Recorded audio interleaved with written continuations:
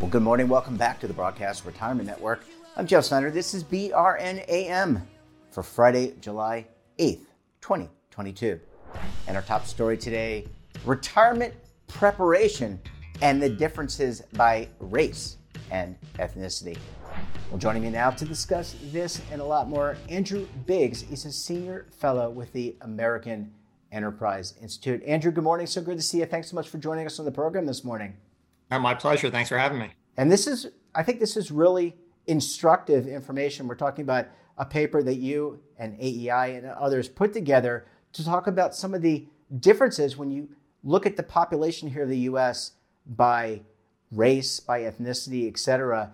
Can you give us some high-level points and we can kind of unpack the report? I know it's very voluminous. It's going to be linked in the show below, but just some high-level points that we should take away from this. Well, obviously, over the past, several years, but even leading up to that, we've had a renewed and increased focus on race in America, on differences by race, inequalities by race, obviously dealing with, social, economic issues, crime issues, but also financial issues. And retirement is one of the key financial issues facing households, and many people are worried about it.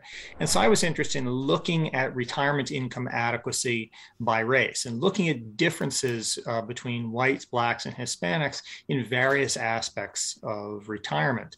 And the key parts are not controversial. I mean, if you look at retirees today, whites have substantially higher savings, substantially higher incomes than blacks and Hispanics do.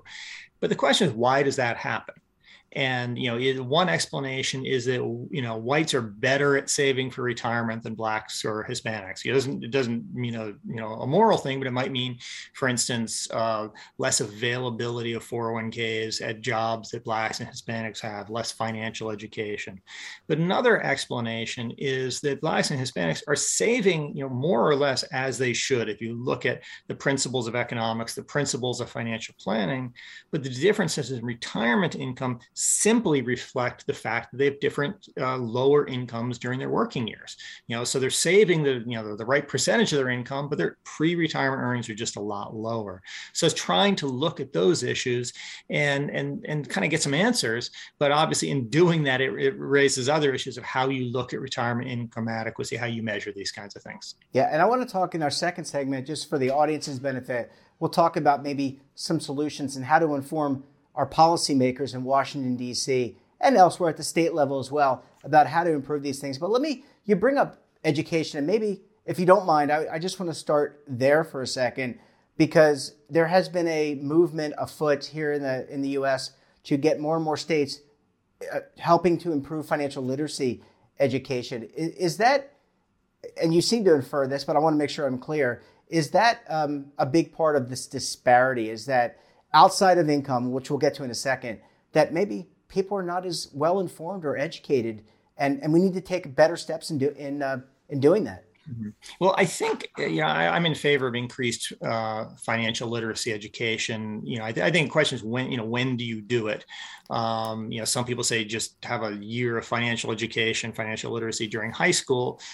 That may help, but you may also want to think of how do we make it available to people as they need it throughout their lives. You learn about mortgages when you're going to buy a home. You learn about taxes when you start really paying a lot of taxes. So a lot of it is just-in-time education. I think we want to do what we can on that front. At the same time, the conclusion I came to is the differences in retirement incomes and savings by race are probably not driven heavily by differences in financial literacy. I'm sure you can find those differences in the data, but I think that's not the major factor we're looking at. I think we're looking at just differences in financial ability to save, difference in earnings during people's working careers. That's a huge driver of where things end up in old age. And Andrew, we all start in different phases, right? We're born, we don't get to pick our family members, right? We don't get to pick our parents. But over time, over generations, do things start to even out? So for example, you may start here, and I don't even know what percentage it is, but you may start at a certain level. But if you generationally, are there signs that things can improve over time? Oh, I think there are. If you look at however bad the inequalities are today between races, and you can pick whatever measure you want to pick, they are a lot less bad today than they were in the past. So that doesn't mean we shouldn't be upset about these things and try to address them, but at the same time, I think it's sort of irresponsible when we present that things are just getting worse and worse and worse. They're not. Really, a lot of Black Americans, Hispanic Americans are really succeeding today, and achieving the American dream of coming in better off, or ending up being better off than your parents or grandparents were. So we're making progress. And in doing this paper, I used a pretty sophisticated economic model projecting retirement incomes into the future. And I think that at least based on the best guess, is that inequality is going to continue to shrink in the future. But even if you go out 2 or 3 decades, it's likely we're still going to see inequality in retirement incomes between Blacks, whites, and Hispanics. And so partly what I was thinking about is, we're making progress, but where do these disparities come from? Yeah. Andrew, what about adequacy of access? And you have long been in the retirement data, I don't know, economic game, where you've done a lot of thought-provoking pieces. And there are different models out there to help people gain access. There are maybe, it varies by who you talk to, but there are maybe tens of millions of Americans who don't have access to a 401k type plan. And there are different models to do that. But what about adequacy of access? That seems to be an important piece as well. Yeah, I've favored proposals in the past, for the federal government to offer sort of an IRA or 401k type plan to everybody, so that, whether your employer offers one or not, you have access to a retirement plan at work. All of us can save in an IRA, but, research has found that people are much more likely to save if they have it at work. Somebody can help them sign up. The contributions are automatically deducted from their paycheck. At the same time, though, I think sometimes we overstate, the retirement coverage gap, as it's called. Sometimes people say, well, half of workers don't have access to a retirement plan at work. A lot of that is based on data, which are not very good. I think the better numbers, probably around 70% of workers have access to some sort of retirement plan at work. Of the remaining 30%, though, some are, to be frank, very low income, for whom saving for retirement is not going to be a huge priority for them. They're going to get a high replacement rate from Social Security, which just means Social Security is going to replace most of their pre-retirement earnings. But you also have issues, say, where one member of a spousal couple will have access, the other won't. The contribution limits for 401ks are pretty high. So even if one spouse has access to retirement plan, the other spouse can sort of piggyback on it. The spouse who has the plan contributes more to make up for the fact that the spouse who doesn't can't. If you look at IRS data, over 80% of married couples today are actively participating in a retirement plan. And that just shows how you can make that work. So we can patch things together, and it's not a disaster, but at the same time, there's no reason not to give everybody the chance to do it at work. So I think we want to look at solutions that will provide that to people. Andrew, last question before we go to a commercial break. I want to ask about mortality. We all have genetics. Some of us are predisposed to maybe have a shorter lifespan. It's unfortunate, but we can do things health-wise to improve that, by the way, which we cover on this network. How much does longevity and mortality impact your study and some of the work that you and the team have done? In this study, there's this issue where essentially rich people live longer than poor people, and partly get differences by race and ethnicity, although those are not straightforward. Blacks tend to have shorter lifespans than whites do. The Hispanics, who are often low income, they actually live longer on average than whites do. But if you look simply by income, and we've seen this, white working class idea of deaths of despair, things like that, clearly you see that lower income people tend to survive for a shorter period after retirement than high income people. And Yeah, that's not a good thing, obviously. But at the same time, if you're trying to calculate the adequacy of somebody's retirement savings, you do want to have some idea of how long they're actually going to need those savings for. I'm pulling a number out of my head. I did some previous work on this, but I think the life expectancy, say from beginning at age 65, of somebody who's in the bottom fifth of the income distribution is probably about 20% lower than somebody who's in the top fifth. So all else equal, that higher income person is going to need to provide an extra 20% simply to cover the longer lives they have. So these are a lot of things. Most of these studies that say, oh, low income people don't save enough, they don't account for the fact that, realistically, they're not going to live as long. And so you just want to have some idea of what you need to provide for yourself.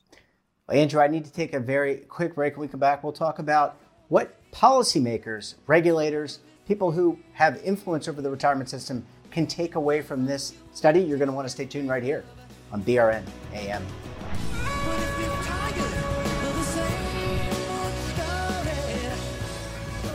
Imagine a new television network that will make you richer, healthier, and in control of your financial future.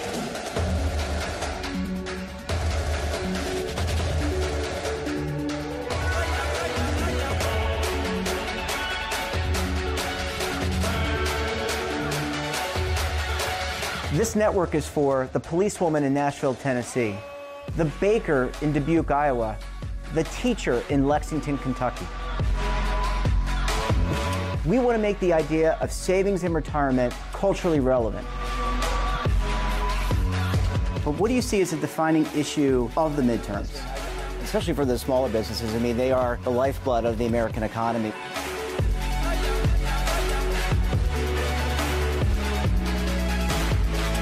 Featuring exclusive interviews, current affairs, and docuseries. 33 years old, you retired early. The philosophy is money only matters if it helps you live a life that you love. But you got to start thinking about retirement as soon as you get in. The Broadcast Retirement Network will drive very high engagement with premium partnerships. So this isn't retirement and savings for your parents or grandparents. This is for all Americans. And we're going to change the way you think about money.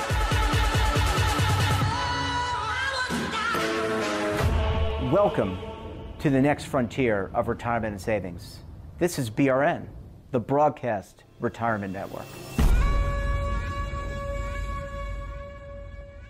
Are you over 50? Would you like to get up to 33% more income in retirement? Then call now for this free book, Annuity Do's and Don'ts for Baby Boomers. This free book reveals little-known secrets about annuity strategies that will help you make the right choices before buying an annuity. Call right now for your free book, and as a bonus, we'll also throw in a free annuity rate report, both absolutely free for calling Annuity General today. Call 800-504-8194. Welcome back. We're talking this morning to Andrew Biggs of the American Enterprise Institute. Andrew, thanks so much for staying with us this morning. Oh, it's my pleasure. So, really great analysis, and let's face it, there are differences among race, ethnicity, et cetera, about how we save. But let's talk about informing policymakers. And by policymakers, I mean members of the Congress, the U.S. Senate, maybe the local politicians who are crafting state policy, and also the regulators. What do we want them to know as they're crafting some of these newer policies? Well, say Social Security is the foundation of retirement income for all Americans. For low-income Americans, it is, the vast majority of the retirement income. We've known for 30 years that Social Security faces these demographic pressures that are going to cause it to go insolvent. Yet for 30 years, Congress hasn't done anything. They really do need to get on top of this. That, if you solve it at the last minute, it's going to cause a lot of disruption. The sooner you do it, the better. And so they really need to put the public interest over politics and get on top of that. Thinking about private retirement savings, 401ks, pensions, things like that, I think it's really underestimated how well the United States has done in that respect. People look back in the days when there are these, defined benefit traditional pensions. The reality is very few people actually had those plans. They had strict vesting, so even fewer people actually collected benefits from them. if you look today, participation in retirement plans is up substantially. The contributions we make to those plans, the share of our wages, that's up substantially. Total retirement assets today are 6-7 times higher than they were in the 1970s, when traditional pensions, were roaming the earth like dinosaurs. More people in retirement are getting pension benefits. So we want to think about the successes of the system and how we build on those successes. And we've got legislation today in both the House and the Senate trying to strengthen the retirement system. I think it does some good things, but to be honest, you can look in the scores of those plans done by the Joint Tax Committee, and you can estimate how much they think it's actually going to increase retirement savings by Americans. And the answer is not very much. So we need to think big picture about making retirement plans available to everybody and automatically enrolling people in those retirement plans. If you do that, most of the fears we have about a so-called retirement crisis, they just go away. Those are simple solutions that don't require an enormous amount of money. They're not that complicated to do. So I think Congress needs to kind of focus, keep its eye on the ball, and say what is really the most important thing here.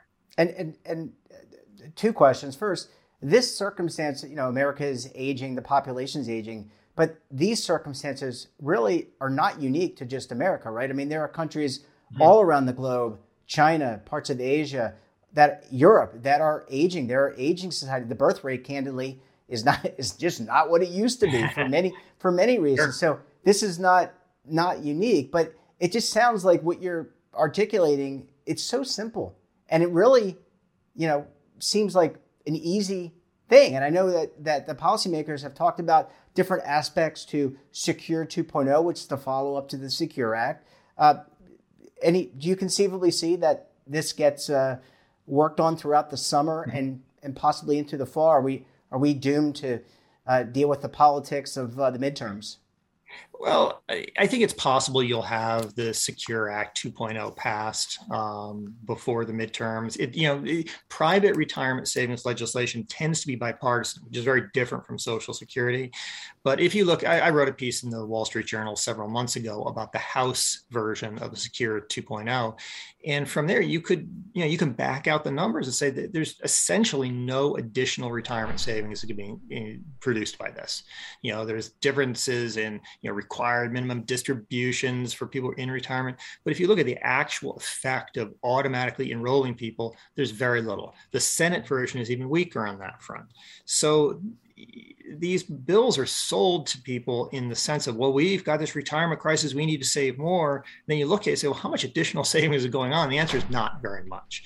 So even if they pass this, there's still things they've got to do. But just going back to your initial question of, the fact that basically every developed country around the earth has these same problems. And so we really should look around the world and see how things are working. If you compare the US to a lot of other countries, we are actually very good at retirement savings. You can look at data from the OECD and look at retirement plan assets. We do very well on that front. Our retirement incomes are also very high. I think these figures come from the World Bank, but you look at what's called the median disposable retirement income for retirees around the world. Our median typical retiree has a disposable income on par with Switzerland, really at the very, very top of the world. So people badmouth the U.S. retirement system. And, obviously Congress doesn't always work very well on this stuff, but in a lot of ways, this informal system we have innovations coming up through different providers, different ways of doing things. That's actually worked very well for us. So we want to look at the downsides, but also the strengths that we can build on. Yeah, it's not all bad. We have a tendency to look at the glass half full or the glass half empty, and it's kind of in between. Last question, Andrew. What's the follow-up to this? Is this a repetitive report that you will look at every couple of years? How do you follow up the research that you've done here? What's coming up next for you and the American Enterprise Institute as it relates to retirement? Sure. I'm sure there are other great reports coming out.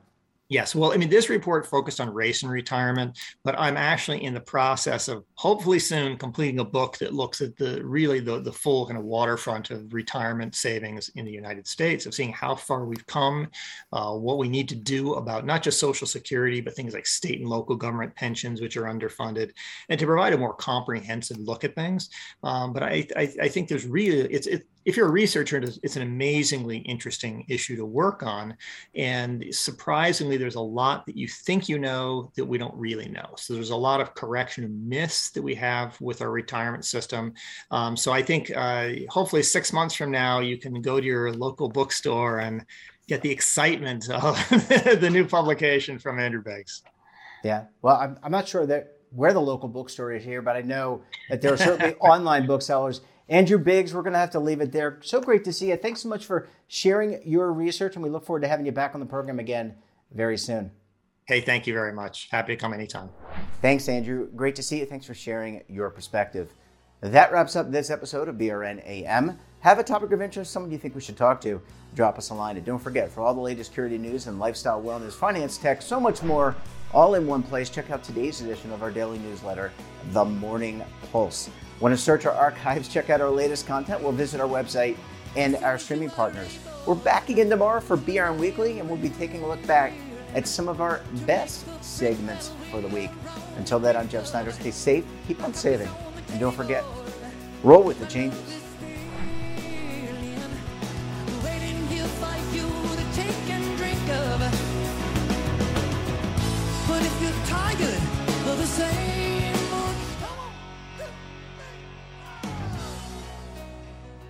Now is your opportunity to co-create content around any topic on the First Lifestyle and Wellness Network. Reach a global audience through our platform and co-own exclusive branded content.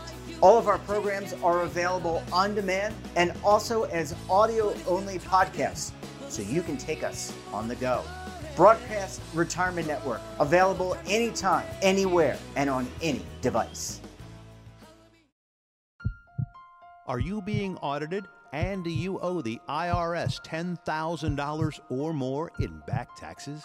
Is the IRS threatening to take more of your money? Don't fight the IRS alone. The Tax Doctor is here to help you negotiate your tax bill and reduce your stress. The IRS can freeze your assets and seize your bank accounts, but you can stop these IRS actions. The Tax Doctor will work with you using our years of experience to represent your case to help you get the best resolution under the IRS guidelines. Help is here to deal with the IRS to reduce your stress. We've handled thousands of cases, so we know what we're doing. If you owe $10,000 or more in back taxes, do not call the IRS alone. Call a Tax Doctor now for a tax emergency analysis. Call 800-224-6439.